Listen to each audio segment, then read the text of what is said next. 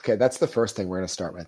Yep. That and my latest Mickey Rooney bitching about something. Okay, Mickey Rourke.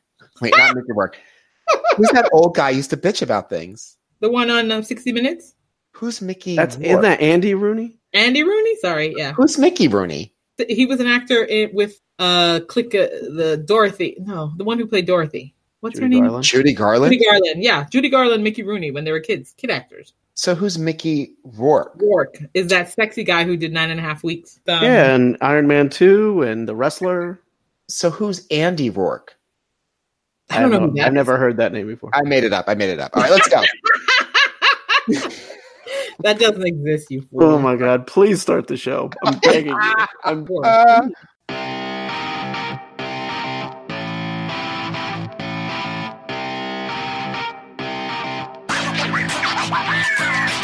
Hi, welcome to Outrageous, our bi-weekly podcast where we talk about race, media, culture, politics, and everything in between.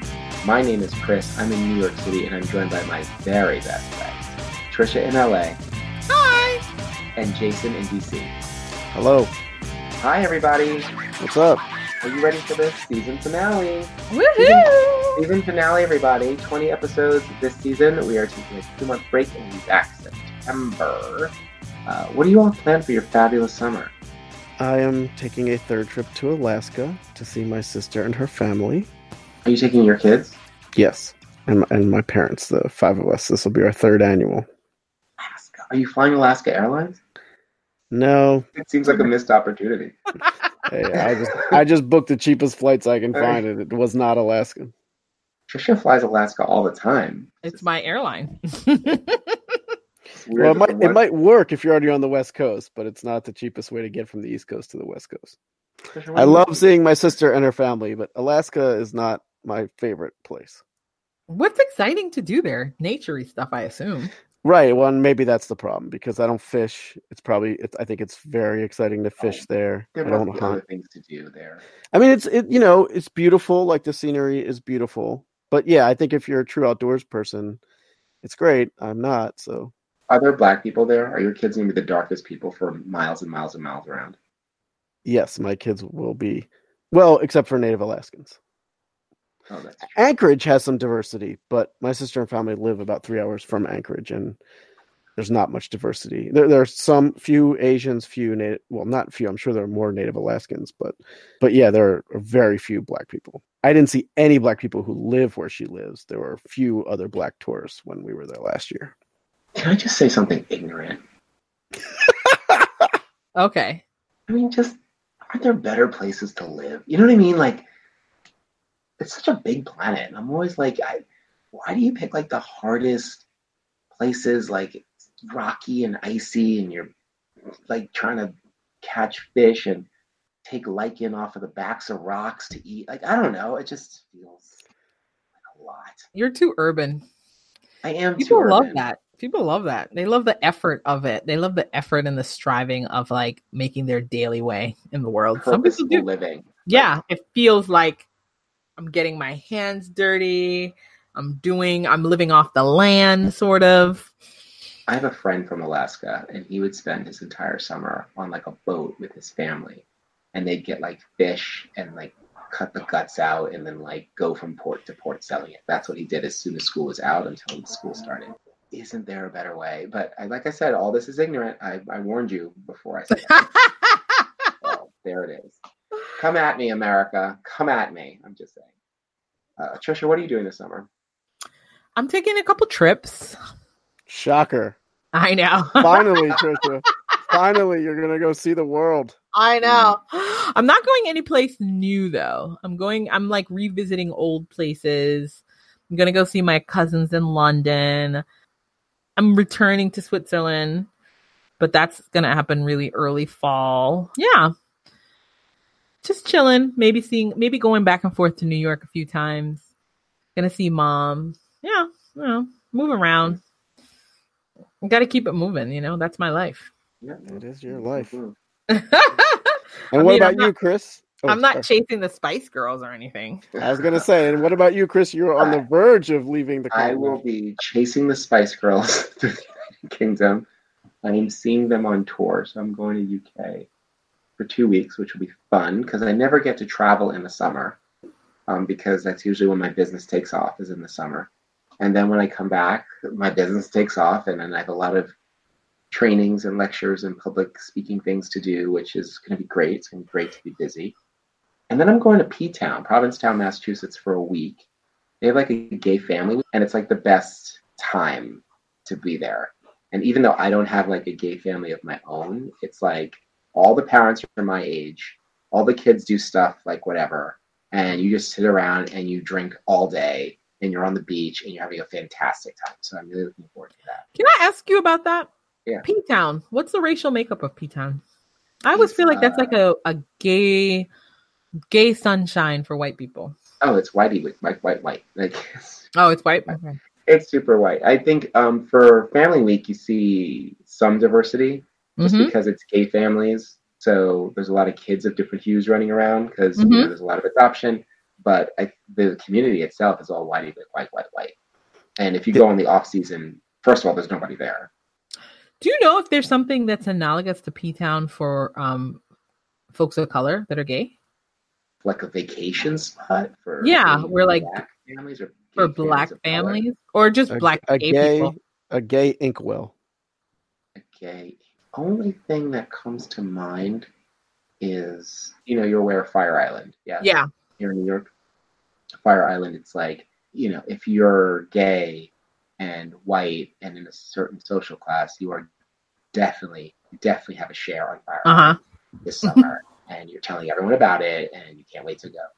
And then also the Fire Island Beach is covered with white people, but there was some flack about there is a beach where a lot of gay people of color congregate. Robert Moses. Mm-hmm.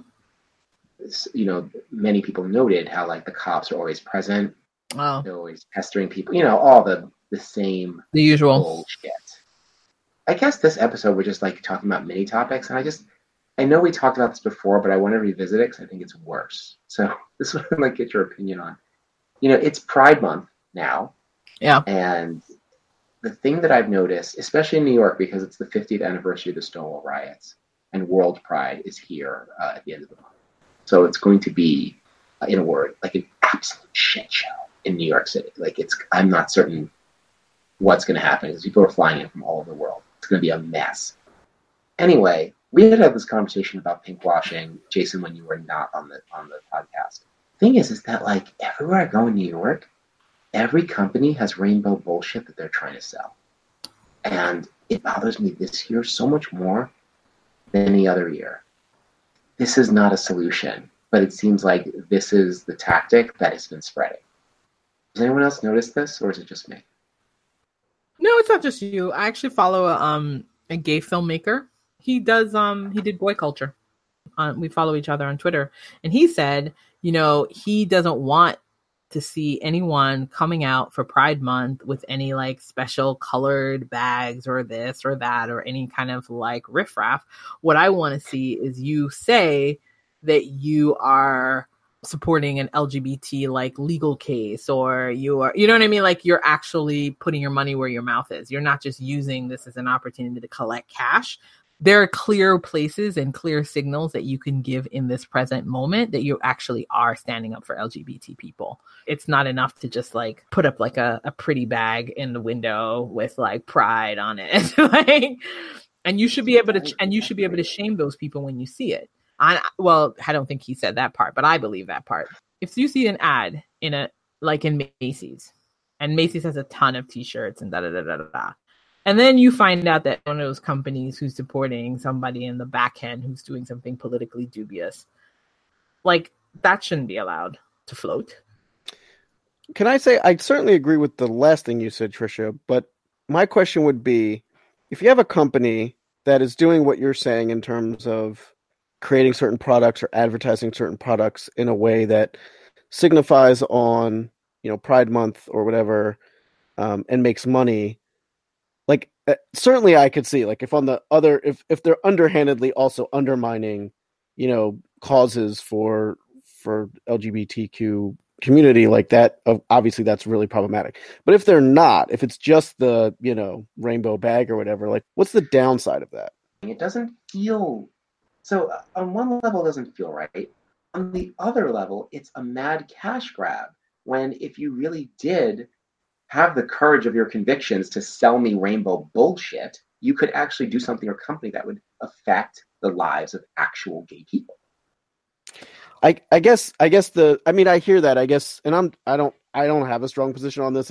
I'm honestly asking this question.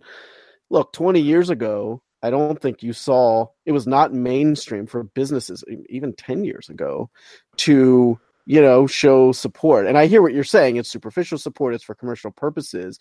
But isn't there some benefit to, for lack of a better term, the optics of a broad support for gay pride, for Pride Month? I don't know. I guess they could be marching you off. They could be marching. Those two options: selling me rainbow salad or marching me off to a camp. Well, if you think about it, like if you look at broad-based support, like for example, Domino's Pizza, we know they're fairly conservative.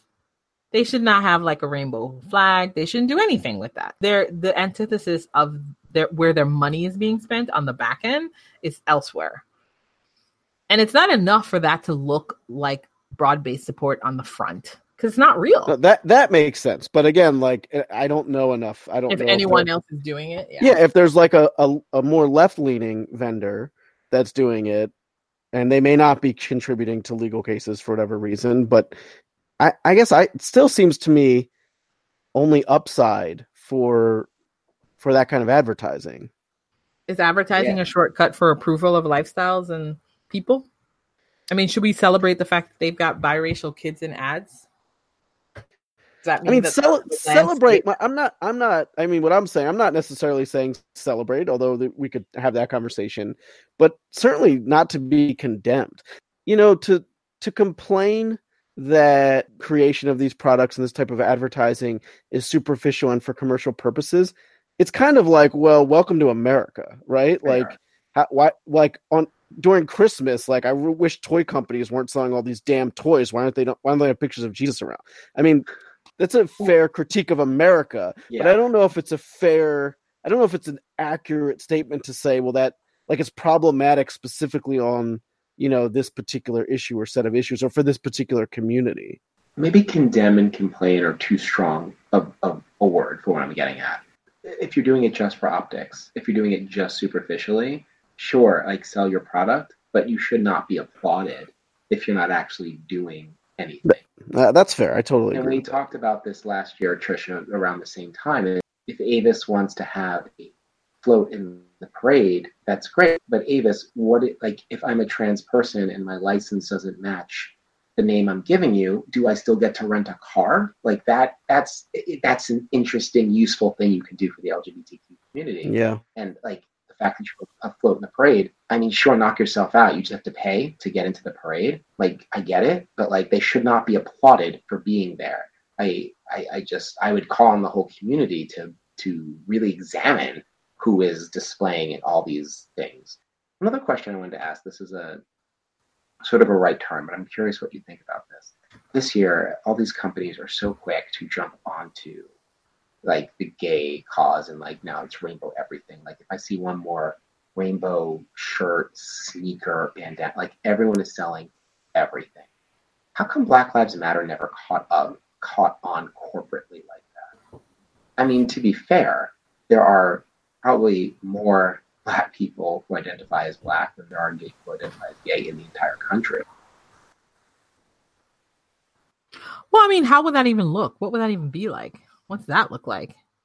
I mean, what's the corporate? The assumption is the question you ask is, what is when people hear the phrase Black Lives Matter, what resonates in people's minds when they hear that?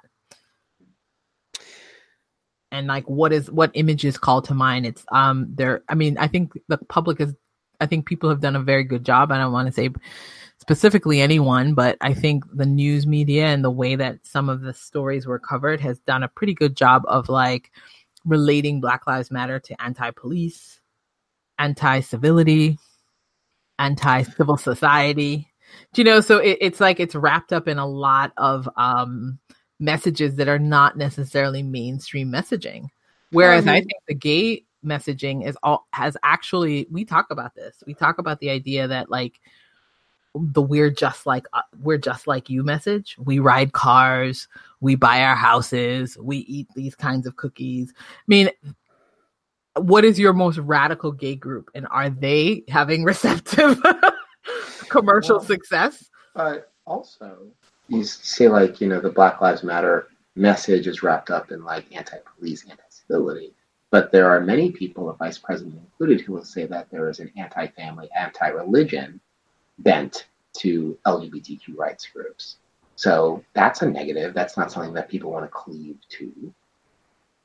That was interesting. I was ready to say something, and then the last point you made, actually, I don't know if what I was going to say is still going to resonate. It's a good point. But it seems like what you just said certainly is true, that there are people that see, gay rights as undermining family. But I don't think, at least anymore, that is an overarching sentiment. Even among folks who are, who consider homosexuality to be sinful, etc. I feel like that argument has lost and been largely discredited. I think the concept of pride, like, there's such a positive glow, unless you're a religious fundamentalist. There's such a positive glow, right? It's a celebration. There's all this partying. There's all this creativity. Black Lives Matter, even if a company doesn't disagree with the agenda or the ideas, like, you always want your company to be associated in people's minds with something positive, right? And fun. And Black Lives Matter, again, even if you agree, it's like, what do I want my company to be associated on either side with, like, police being implicated or, unarmed Black people being killed? I don't know. For whatever reason, this is reminding me of, I remember years ago, I was creating some kind of a promotional document for the school I founded in Baltimore, and we had this great partnership with a teen pregnancy prevention program, and I had mentioned it, and I remember a PR guy said to me, "You don't want that in there," and I was like, "Why? I think it's a great program." And he's like, "Look, you just don't want the name of your school in the same sentence with teen pregnancy, because the way people's brains work, that's what they'll associate it with, and some people be like, oh, your school's for pregnant teens." Oh my God, it was really annoying to me, but like, so frustrating. But we've talked about that, right? Like, people associate certain things. It's very difficult to dissociate them. And, like, do you want your company associated with the killing of unarmed Black people, or do you want associated with, like, a big parade and a big party and a big celebration? Well, actually, isn't that funny? Because didn't somebody say the very first parade was a protest? Well, it's not a parade. It's still called the March. Exactly, but it's not. But it's a parade. Yeah, well, now, like, I mean, so in essence, what's happened is that actually its appropriation has demonstrated that it's moved away from its original intent, and the lack of appropriation of Black Lives Matter means that it's actually still very much beholden to its initial mission. So, in some sense, you don't want the commercial impact, because it means that the message has actually, like, dissipated. Well, except because I call it a march. I mean, I called it a parade. Everyone calls it a parade. It's a parade, and a march. Yeah, actually, I saw people, because of all that's been happening with LGBT, with trans people, and the way that the military has recently decided that they can't serve, and all the kinds of things, all the bad things that are happening. People are like, why don't we go back to the original intent of this thing? Why do we continue to embrace this idea of it as a parade as opposed to its original intent as a protest, as a sort of strong protest, like recognition of our lives in that way? I bet you darn sure companies won't be running around going, can we get a little bit of that action? Probably not. But I think it again raises the question. I mean, I don't know. This is like raising questions in my mind of, like, what's most effective? I mean, superficial support. Well, no, that's not what I meant, though. I mean, Pride Month as, like, super fun, everybody come party. One could argue that's been effective at making, Pride much more acceptable to a larger population. And now there's a lot more support for things like gay marriage. I don't know. It's. I mean, sure. I don't know which direction to take what you're saying, but the effect that you're describing is what Trisha is saying, is that all the parades and the rainbows and the dancing and Madonna showing up at Pride Island has defanged what this whole thing is really about. that all exists in a world where the president can tweet like, let's appreciate LGBTQ Americans, but then stop trans people from serving, Yeah. Cut their health care. Like, that's what happens when you sort of like party on one hand and be like, okay, well, let's do all this other stuff on the other. I mean, I think, coming around to my own question, I think Black Lives Matter still has the gravitas of an actual movement, whereas these gay mofos just want to dance. And maybe that's not entirely fair, because I know there's people working really hard around the clock around the world. But For sure. And this comes up every year in June. Like, sometimes I go to the parade and we go, and about 2 hours in, after like 2 hours, we look at each other and we're like, I mean, this is one long commercial. And I don't know if I need to be here. Like, I don't feel particularly proud that Chipotle is in this parade. You know what I mean? Like, oh, great. There goes the Nordstrom's vote. Like, I don't know what I'm supposed to feel about that. Well, you have been done in by success, a certain type of success. But a very particular kind of success. Like, it's sort of like, isn't it fun? You're all mainstream now. And it's like, I didn't sign up. Not that I signed up to be gay, but like, what do those signups look like? No, but like, I just didn't know this was about being normal and holding in with everybody. Well, but I still would pose the question. I don't know the answer. Policy changes that have occurred, positive ones, I mean, and there have been instances, like I think about North Carolina, where certain issues come up, and there are times when the corporate community rallies in a positive way. And I wonder whether, if they identify that they have a revenue stream that is dependent on a certain community, and then that community is threatened, and then they boycott or whatever, they're going to pull out of a state. I don't know how much you can attribute policy changes or those kinds of actions to the kinds of changes we're talking about, but I don't know. I don't think it would be outlandish to make the argument that because of the commercialization, there are now commercial interests that are there to support when support is needed. But they don't really, though. I mean, I wouldn't even make that claim. I mean, because we're still existing in a policy environment that's pretty toxic. I mean, it's better than it was, but I don't think it's related or directly even related to the money that's being made.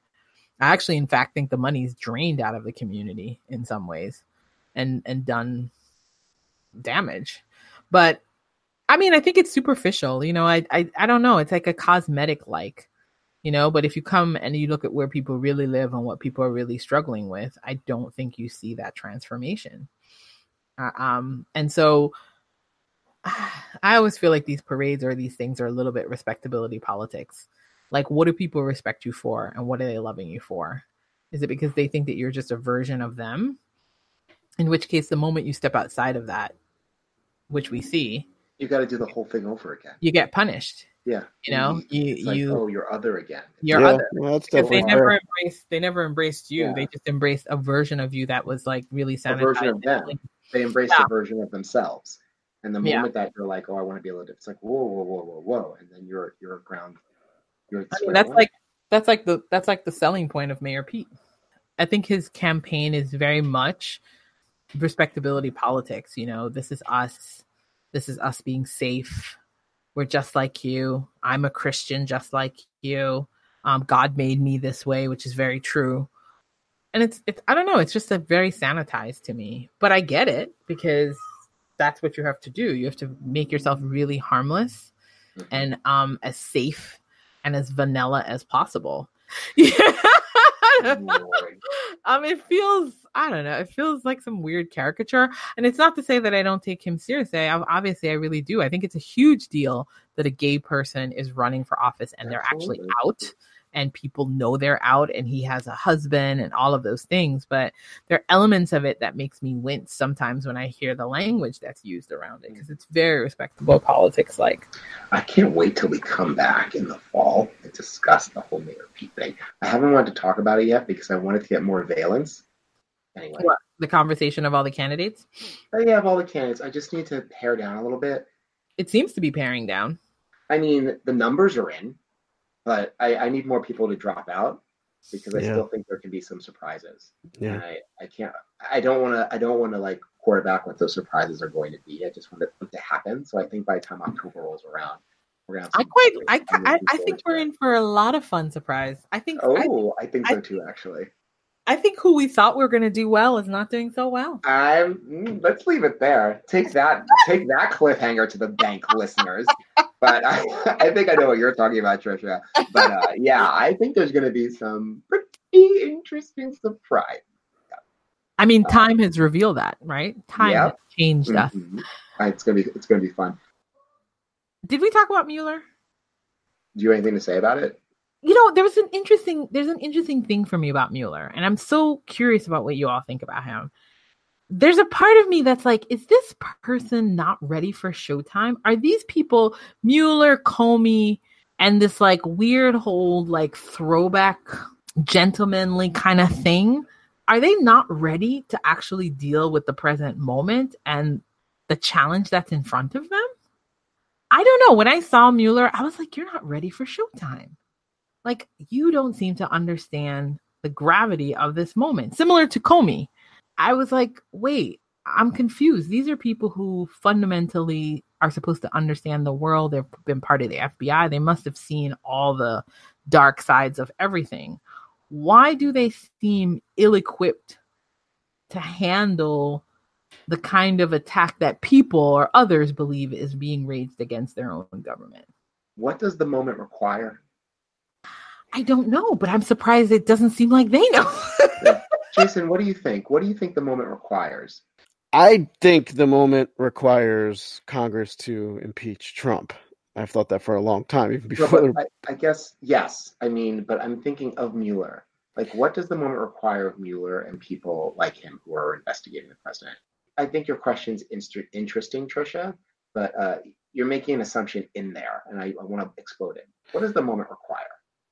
Well, that's the thing. I mean, I want to pose that back to Trisha because, I mean, first of all, I see Comey and Mueller as very, very different from each other.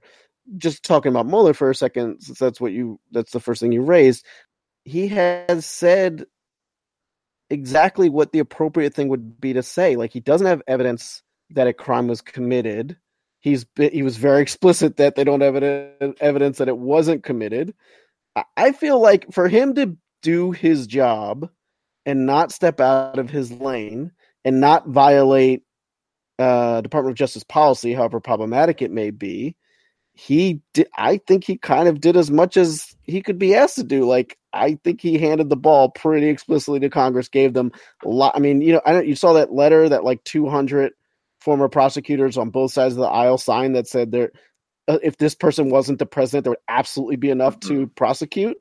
I think he set that up. Like, I don't know. I wouldn't ask anything more of him. I think the ball's in Congress's court. But Trisha, I'm curious, like, what did you want to hear from him that would have met your expectations? Well, I think what I'm realizing is that these people love the system that exists. They believe in the system that exists. And because they live and breathe the system and actually don't really believe there's any flaw in it, they actually can't deal with the system when it's breaking. The system is breaking and it has broken.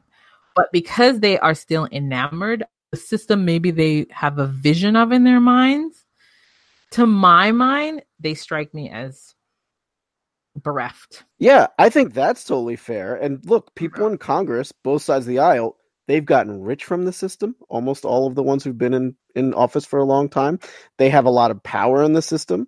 And I think you're right. Like, they're afraid to undermine the system. And I totally agree. It's breaking. I mean, if even putting aside the impeachment, if Trump gets away with not handing over all of these things, if frickin' Mnuchin gets away with not handing over the tax return when the law is so incredibly clear, Congress has lost all ability, regardless of party. Yep. Congress as an institution has lost the ability to provide any oversight to the executive branch, which is, I totally agree, it is a complete breakdown of our system of government.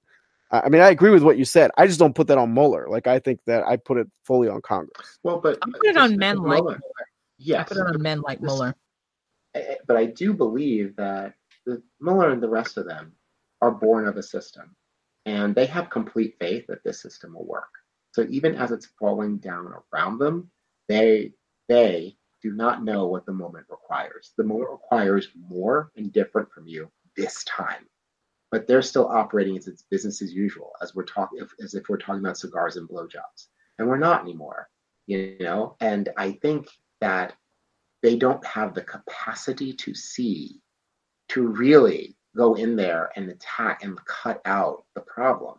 There's so much pussyfooting around. The Mueller report was so much pussyfooting around. His address was more pussyfooting around. It's incredible how many words there are to say. Not that much at all. It's incredible. And to your point, Jason, yeah, it's completely on Congress. And now the ball is wholly in Congress's court to see if this is a country that operates by laws or not. And hear me, that's what's on the line right now, right? Yes. If this president doesn't get impeached, well, I mean, congratulations. It's the end of America. And I know that's dramatic, but the precedent is going to be set, that the president can act in any which way they can, right? And the fight for that executive office is going to be bloody, literally, because it's moving towards a totalitarian sort of position. Well, and we don't have time for this conversation, and I'm not well informed enough to probably have it, but the system is breaking. I do think there is evidence that for a long, long time, Congress has been gradually ceding its authority to the executive branch, and Trump has just taken full advantage of that. People in Congress just becoming mouthpieces more than policymakers, and not wanting to take difficult votes, and therefore allowing presidents on both sides of the aisle for a long time to start wars and wage wars without them weighing in. And that's just one example of many. I don't know. It's a deep fundamental problem. I don't know where it goes from here. It's very scary. And when I said they're not ready for the moment, I think what I realized is that they were never visionaries anyway. Oh, no, of course not. Right? I mean, they're company men in the most classic sense. Them attacking the system, they would. It's impossible. They can't. Not possible it's where they're attacking standing. yourself. Because even Comey, even if you think about Comey, which I put them in the same category, not necessarily as, I think of them as a typology, a typology of American manhood that maybe has outlasted its usefulness. But it's kind of like if you think about the trajectory of kind of American history, they were probably best suited for a different time. Maybe when things were happening underneath the surface, less obvious. And so it's strange because actually now when I look at these guys, what I'm looking for is I'm like, who's this new American male that can handle this moment? And I think that's one of the reasons why, Chris, I said we're in for a surprise, because I don't think there is an American male that can handle this moment. I don't think so. This requires, Trump was an iconoclast. Yep. And we need another iconoclast, right? Because there's a lot of people with a different narrative. And we can bemoan we just can't keep slamming back and forth. Yeah. We can bemoan that that's a failure of the system in and of itself. But the fact is that is what the moment requires. Yep. It requires people to look the system in the face, be like, this isn't working. Yep. Not only is this president problematic, but the way that he got here was problematic, pinning those things and looking at them. None of these people have the capacity to say that, So it will be interesting what happens next, because in attempting to resolve and save this system, they're going to end up frog marching themselves to somewhere where they don't want to be. And it's going to be the end of them anyway. Exactly. So I agree with that, but I do want to go back to this question. What do you think Mueller should have said? I don't know if there's nothing he should have. There's nothing he could have done. Yeah, nothing he could have said. I mean, first of all, handing in your resignation is also, there's a move that says I'm going out to pasture because it's hard. But no, it's just, I think one of the things that I'm reminded about American history is that change has always come from the outside. And it's been an aggressive push by the disenfranchised to force America to live up to its own ideals. And so company men have never made America live up to its ideals. They've actually been subsumed in it. And so I never expected anything of Mueller. What I thought was interesting about him, though, was that others expected some sort of saving from him. I mean, and I was curious as to how he would try to deliver, because I think that's a part of that persona as well, as the attempt to save. So I was curious in how he would determine that this would be something to save. And by pushing it back to Congress, I thought, well, that's hilarious, because they haven't been capable of saving us for a while. And so to then actually say, I've done all the labor, here goes. I was like, oh, wow, you're really confounded. America has always moved into the future kicking and screaming. Always. Always kicking and This will be screaming. no different. It has to be forced to do right and do well. Here's something that you all need to know about me. Like on my phone to-do list, the thing that comes up every time I open it up is just a note to myself that says, no one is coming to save you. Yep. Which sounds really dark and depressing, but what it reminds me is that I'm the one who has to get myself out of the messes that I'm in. Yeah. I think America, since the election, has been looking to Hillary, has been looking to the electors in the Electoral College. They're looking to Congress, looking to everyone, Supreme Court, to save us from what is happening. And like you said, Trisha, America's always being dragged kicking and screaming, and that's how we're going to get to the future. It's going to be the people. It's going to be people deciding that this is bullshit. And I don't know if it's going to be, a la the French Revolution, but we've got to find some way that doesn't involve like people like Mueller saving us. Everyone's like, oh, I can't wait till the report is released. And I was like, so it was so pencil dot, cross eyes, T's, all of it. Yeah. Perfect. And they did it because it was procedural and they had to do it. But if there was a smoking gun, then you wouldn't have taken months and months and months to prepare it. Yeah. So, we need to stop waiting for someone to come along and save us from Trump. Like, Americans need to go down to their goddamn representative's office, storm the Senate, and be like, this is bullshit. No, I think... Because they'll never do it. They'll never do it on their own. No, I think it's a great point. I mean, what you're making me think of is all the energy that people are putting into the presidential election so early, which is in some ways very much like who's going to save us. I mean, it is Congress that needs to act, and that probably is where we should be spending our energy, is forcing Congress to act, because we could get a great president or a bad president or Trump again the next time. As long as this like erosion of congressional oversight has happened and continues to happen, you're always going to be in danger of this kind of thing unless we force Congress to actually be responsive to what needs to happen to run the country, which is what they're supposed to do. Mm-hmm. I think it's actually galvanizing, to be honest, is to sort of be thoughtful and creative about how we're going to support each other, how we're going to look out for each other, how we're going to provide home and care. I mean, I think about like we're talking about Pride, but I think about the AIDS crisis.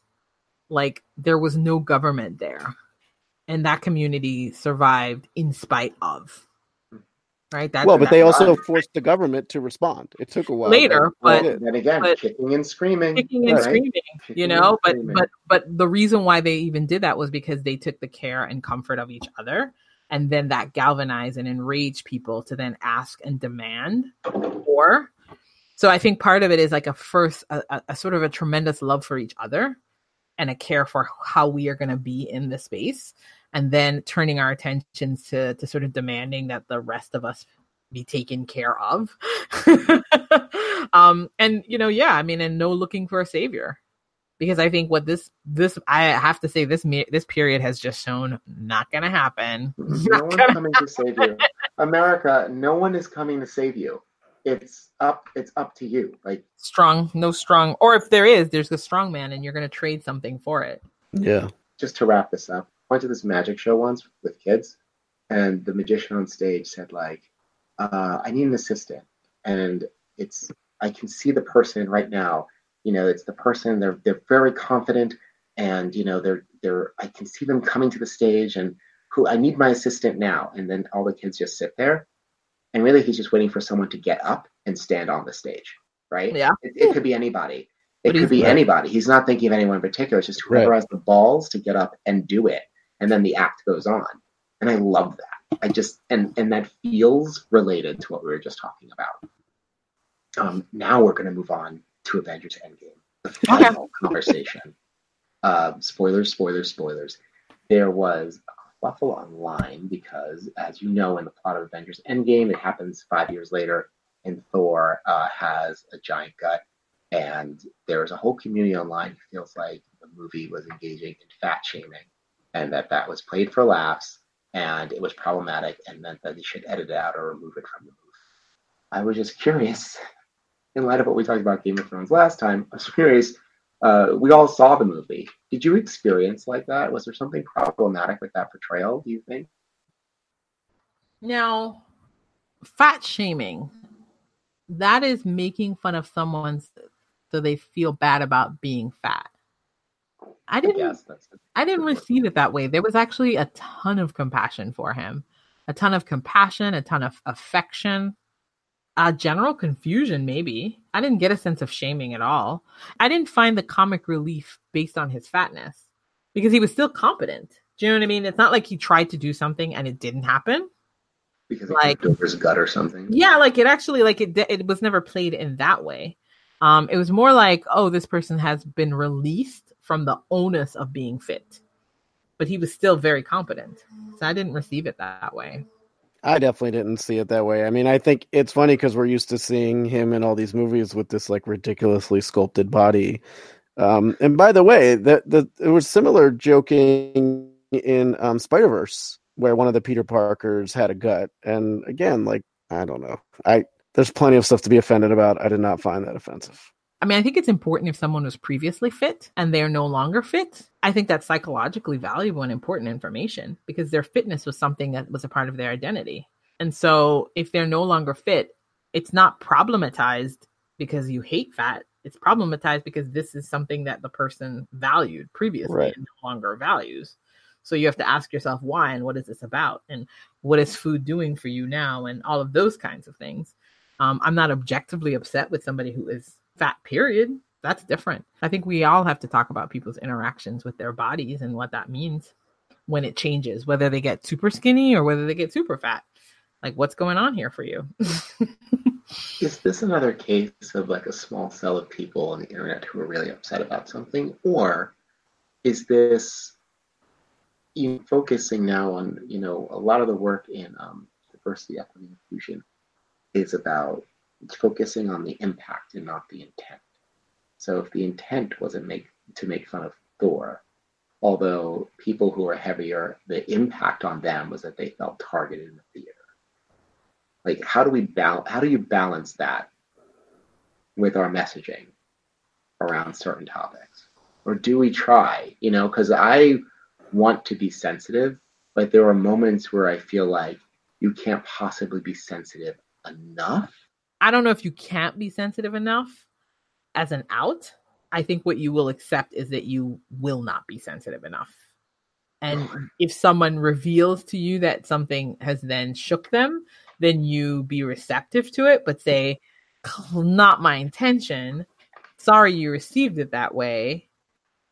I mean, I don't necessarily think it needed to be a storyline. I mean, it was a gag, like when they went to see him in New Asgard, that whole scene, which was like the only thing they really played with it at all, right? Yeah. When he was in the fat suit and whatnot. And they're all reacting with like horror and disgust. That's the scene I think that upset people. But I mean, it's so weird to me because, I mean, I get, like, the fatness is not what's disgusting.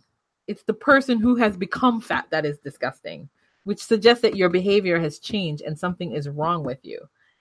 However, maybe some people were reacting to the fatness as a repulsive thing. But for me, it's in contrast to who he was. I mean, that's how I read it. But I'm not a big person. But it's fair. Yeah. Yeah. And again, it's like sometimes I struggle with impact versus intent. And I'm with Trisha in that I think we can be compassionate towards those people who were offended, but we can recognize it was a very small portion. It wasn't intended, and we don't think the movie should change just because of that. We invite them to not watch it again, and they're entitled to their feelings. And I mean, I'm curious. I mean, I would be interested to hear someone articulate what the pain of that was. I look like Thor now And I'm upset that you were upset that I look like a Thor now and making a judgment call about me. But that's specific to you. If you look like Thor now and you're fine with looking like Thor now, that's okay. But we look at Thor and we know that Thor's fitness is part of his identity. Mhm. And he's no longer fit. So we have cause to be worried about him because that means that he is fallen down a dissolute road, right? In the first Transformers movie, many years ago, there's a scene early in the movie with Anthony Anderson. Yeah. This was pre-Blackish, when I just thought he was such a clown. I was not a fan of Anthony Anderson. But in one scene, I can't remember what was happening because that movie was like a fever dream. He's in the house and like the police break in, and Anthony Anderson like is running, screaming, like hands over his head, like running into the backyard, like falling into the pool. And because he's like fat, black, and loud, it's played for laughs. I was sitting in the theater and I did not think it was funny at all. Like for the entire audience to be laughing at this black man running, screaming from the police who were armed and coming for him. Like that was the impact I had. Yep. Now, if it's like Jason said, if someone just apologized for me being offended and that's not what they intended, and then hope we can all move on, that would feel unsatisfying to me. Well, yeah, because I think what they were doing was they were using a trope, right? They were using a trope for that characterization.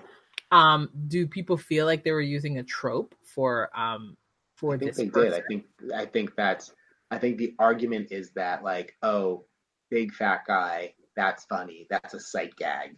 It rolls of fat or a sight gag. Yes. Right. And I just disagree, though. I mean, I think this was what's funny is that you have a Norse god who was previously a savior who has completely given up on playing that role and is now, I mean, you could see alcoholics being offended too, right? I mean, he was drinking but it was all part of it, right? It was giving a message that like Thor, the great god, has given up on, on life. I don't think that is the same. I don't think it was about a fat trope. I think it was just, as Trisha said, a trajectory of the character. So I think, I could see how that would not be satisfying to you, Chris, in the Transformers example. I think it's a very different situation. The difference for me too is that Anthony Anderson didn't exist outside of that character. So there's no humanity to him. And I think that's the context of those spaces. That's my problem with tropes, is tropes are usually trafficking in a space where there's no humanity given to the person. But because we had history with the trope, with the Thor character, you're allowed to see this as a transformation that's not good news for him. But if it was a random fat person, well said. That's different, because that's really the context. You are a random fat guy. You are a random screaming black woman. You know what I mean? That's really what it comes down to. That's a great point. I think it's very well said. That's a fantastic point. To your point, though, I felt that example that you gave. I didn't see it, but I felt it as you said it. Mm-hmm. And so if someone received it that way, that's painful. If a watcher received it that way, that is super painful, though.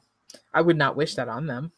Are these petitions to redo things? Are we gonna keep doing petitions? We can't do them anymore. No, but I'm just saying, we can't No, I said everything I need to say about that last episode. Like, no. You've got to move on. You know what I mean? People you've got to move on. This reminds me of another sitcom moment when, Kramer decides he's going to take a piece of fruit back to the supermarket. And Jerry's like, I think when you buy fruit, you're taking your chances. Exactly. You can't return it. That's a very good point. You bought it all, and you just have to deal with the consequences. Yeah. If you don't like it. You throw it away. You don't eat it again. Let me tell you something. Return everything, because I am shocked at what people will take back. Do you know Nordstrom has a policy where they'll take clothes that you're returning, even if Nordstrom doesn't sell it?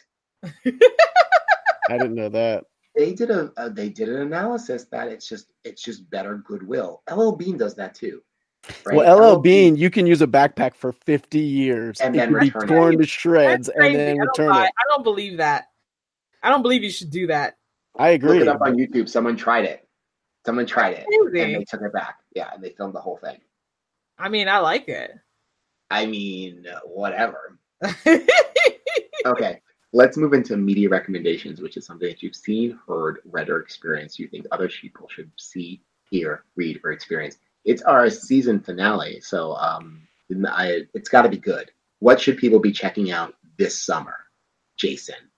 So I'm going to give a couple real quick. You talked about magic, and it reminded me I just saw The Prestige for the first time. Oh, wow. I really like that movie. You watch movies like a full decade later. I do. But that was good. I want to do an anti-recommendation, which on the flip side is The Fifth Element I just saw for the first time. I disliked it so much. And then the last thing, though, is that I've recently re-engaged. You two are going to think I'm very corny for saying this, but I re-engaged with Oprah's Super Soul Conversations podcast. Oh. And I just love it. It makes me feel good about the world. That's why she did it. Yeah, it worked. So to be clear, your recommendation was Super The Soul. Prestige and Super Soul Conversations, Oprah. gross. And your anti-recommendation for some reason was The Fifth Element, which was such a fun ride. But Oh, sure. God. Oh. Trisha? My sister and I turned on Netflix and have been watching The Good Girls. It's a show on NBC. And it's basically it's about these three women who are down on their luck. Two of them are married. One is a single mom. They're down on their luck and they don't have any money and they decide to rob a supermarket. They decide to rob a supermarket.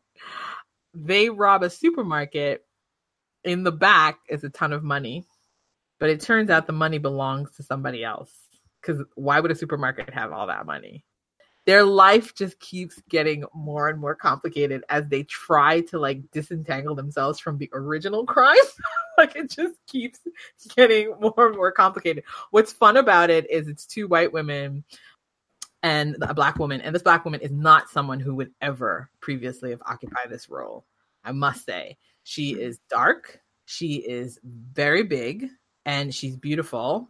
But that is not a leading role that would have ever gone to a woman that looked like that. So that's also just kind of like a fun surprise that she's in this role. Every time I see her, I'm like, she's doing such a great job. But I'm like, wow, I'm like amazed that they gave her this part.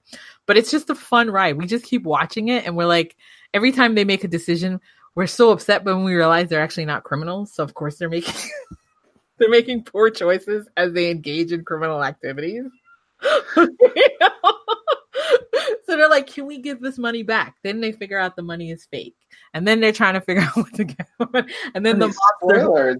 No, but it's like, it's that in the first episode, it gets revealed that. And so it's like a comedic, I think it's meant to be funny. So it's a fun ride, but underlying the story though, is really this idea of these three women's friendships and how they are trying to keep afloat and how in some sense, a life of crime connects them to each other and gives them a jolt that I don't think they all fully kind of key into yet, that they're actually enjoying the criming. So it's still actually surprisingly a lot of fun. So I would recommend it for the summer. A totally fun summer watch. You can get caught up in the first two seasons and it's a wild ride. Good Girls for the summer. I don't have a recommendation, so there it is. How dare you? I know, but a couple episodes ago, I recommended Nostalgia. What'd you recommend? Nostalgia. Just go back to things that you liked in the past. With you. And the other day, we have reversed roles. My goodness, I've got three things to say. You are re-endorsing nostalgia. Call it on it. The other day, we watched Kinky Boots, the film that the stage show is based on, and I had such a thrill watching it, not necessarily because Kinky Boots, but I just, sorry to say this, but I really liked Miramax films over a period of time. Yeah. And I know we're not supposed to say that anymore. It was really good. But there was a period of time that, like back in the 90s, where they were churning out a lot of great movies. And Kinky Boots was one of them. Great. I mean, Trisha, do you remember how many Miramax movies we've watched? Listen, that was what we would wait for. We would wait for the Miramax film and run out to the theater and see it because it was always going to be the best acting, the best writing, something interesting. Yeah. At the time, and I don't know if it still holds up because there's been 20 years of movie making since then, but at the time, Miramax Films like really took a chance on some like oddball stories, and they would stick like not necessarily A-list actors in these roles, they made a lot of great stuff. So yeah, I'm gonna recommend going back and watching old movies that you liked. So there it is. That's lame though. Sorry. And that's how I go out. Like that's like a lame way to go. I will accept no more criticism of my challenges with this segment of our podcast. You know what I have to say, Jason? I have to say, since you've come back to the podcast, your recommendations have been on point. Thank you. You have well deserved us no longer making fun of you for recommending your kid's dentist. Which, listeners, if you didn't hear it, scroll back down to season 1 and the horrors that are Jason's recommendations. The absolute horrors. Also, like Water for Chocolate. Watch that again. Oh, that's good. But you know what though? You know how you were asking has things changed? Mm-hmm. And I don't think so. I actually think the market is still waiting for a return to that. We don't make those types of movies and the price range. That used to be a very specific kind of thing, like art house movies. We don't have art house movies the way that we used to. Well, arguably, Netflix is doing that. Well, also the problem is that because of things like Netflix and the volume, is that it's hard to get the message out about those films. Yes, that's right. Certainly, I walk around New York City, there's certainly little small art house films happening. I'm just never hearing about them. All right, you two, we have reached the end of the road. The end of season 3? Yay. And so... High five. Season 4? What are we going to do in season 4? Well, I guess more talking, because that's all we do. Not that hard to figure out. Oh, I guess there'll just be more chatting. I can't wait for the fall. Also, if you're listening to this, feel free to suggest stuff for us to talk about. I'd be happy to hear from people about what you think we should be talking about. Sometimes we do hear from people, and sometimes your ideas are bad. But don't let that stop you from continuing to let us know. Hopefully, someone will come up with a good idea that we can actually tackle. Oh, I wonder why we don't have a bigger listenership after that comment. Sometimes your ideas are bad. Sometimes they are. People do stop me and be like, "Hey, you guys should talk about straws. How you don't get straws at a restaurant." Like that. It sounds like you just talked about it. Like that's. I'm gonna get in trouble for that. By the way, I'm sure you are. You deserve it. You deserve it. I hope you do. Trouble for that. There's a listener who's right now like, "Hey, that was my." Sorry. All right. I love you both. What a fantastic time to be in. And to everyone else, bye. Bye. Bye. And that's it.